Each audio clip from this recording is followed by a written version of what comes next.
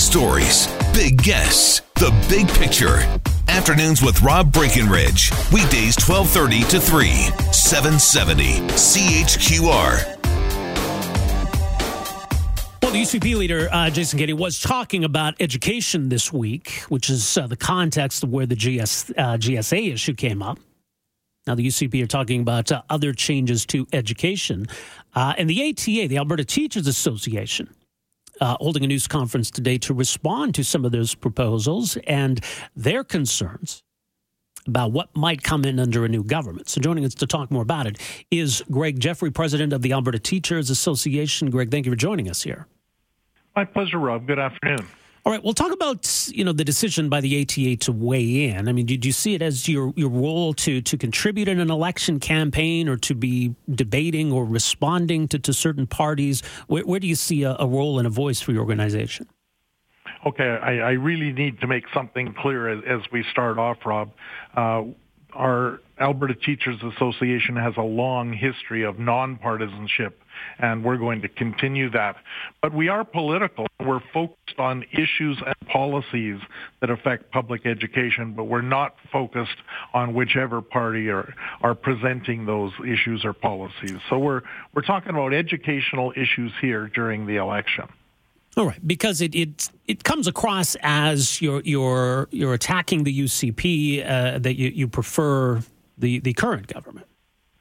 No, there's some things that we appreciate that the UCP is doing. Their focus on existing funding, staying at the front line, and they're wanting to cut bureaucracy. That's good stuff. So.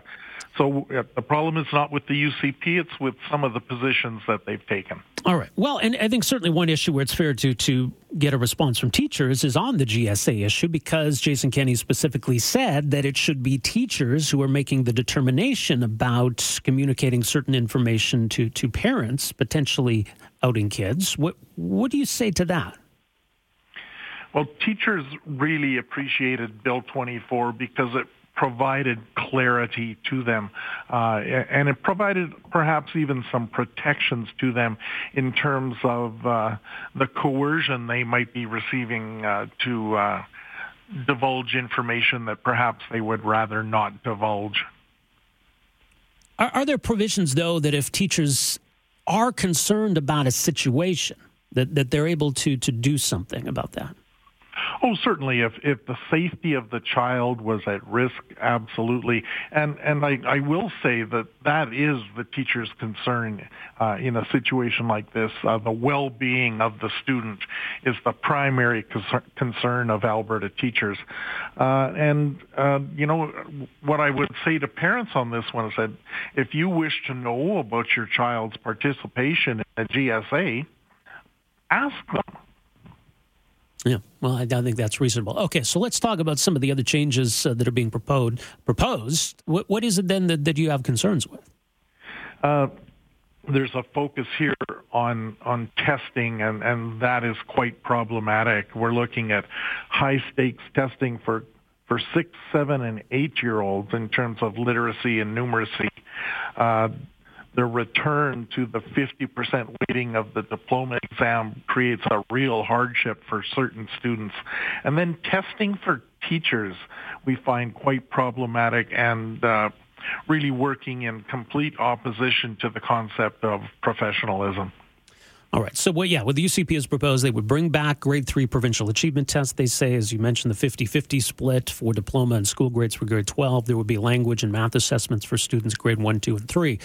Don't standardize testing, doesn't that approach give us at least kind of an apples-to-apples comparison of where schools are at across the province? Well, it can, but there are so many factors that can affect it because it's just a 1 hour, 2 hour, I don't know how long some of these exams would be, snapshot in time, and there are so many other factors that could affect the situation. I often tell a story of one of my grade 9 math students a number of years ago who was an 85-90% math student, but scored 25% on the provincial achievement test. I just couldn't believe it as I was marking the exam. and until I discovered later that his father had been hospitalized the preceding evening, so he was in no condition to be writing a test of this magnitude. So there are factors like that can certainly skew the results. Well, and sure, and that's going to happen. I don't discount that. To me, I see the value in providing a benchmark for a school. If a school's test scores are going up, if a school's test scores are going down, and you can look at it in a 5-year or 10-year snapshot, that gives us an indication of what might be going on, not even necessarily to compare schools to other schools, but to compare schools to themselves.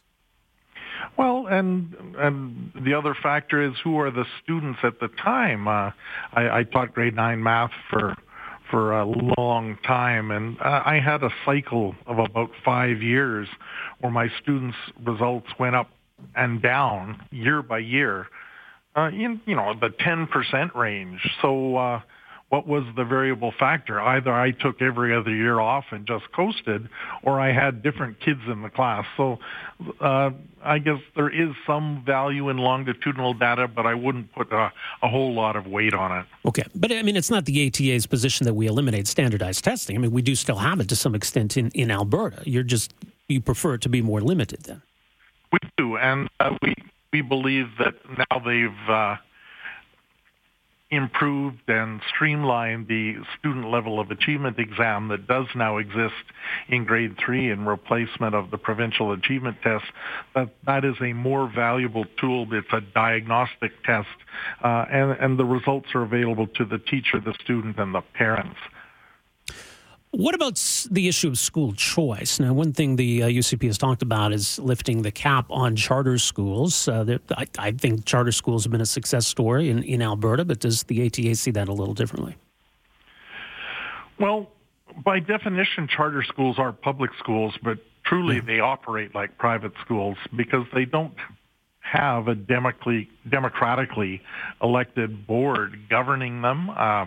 They also have right of refusal, so they can turn students away. So you will not see a whole lot of inclusion happen in charter schools, but they are receiving the same funding as public schools. So there's decided advantages to charter schools in that regard. But the ability for parents to start charter schools, to create programs maybe that better fit the learning needs of their kids, without making it only for the wealthy, and that it's accessible for families still within the public system. You don't see value in that? Well, there is value in that, but I would point, especially to your listeners in Calgary, that a good model for that exists up here in Edmonton Public Schools, where they have a wide range of alternative programs within the public school system, and access is available to all students of Edmonton Public. But even within those programs, I mean, there's limited space. True, yes. Right. So parents may have trouble getting into those programs versus a charter school that might be full as well. Correct. Yeah.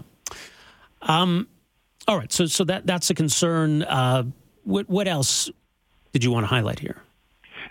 We were really concerned that there was nothing in the election platform for education dealing with class size and support for students with special needs, the supports for inclusion.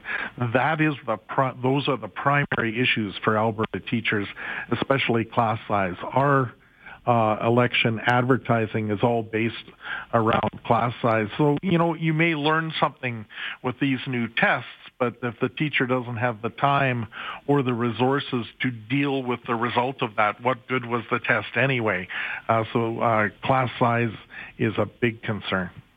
Have we made progress? What's the status of the class size issue right now in Alberta? Well, class sizes have risen steadily since 2009.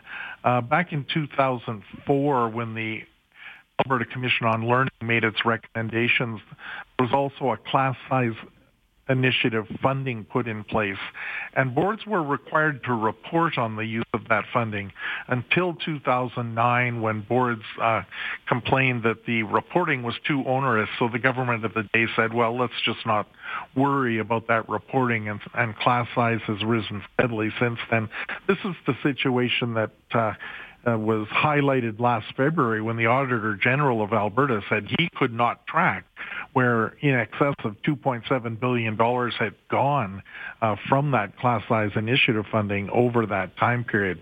So it's still within school boards' budgets, but he couldn't say exactly where. It's not like the board went to the Bahamas for the weekend or something. All right. More at teachers.ab.ca. Greg, thanks for joining us here this afternoon. Appreciate it. Always my pleasure, Rob. Take care.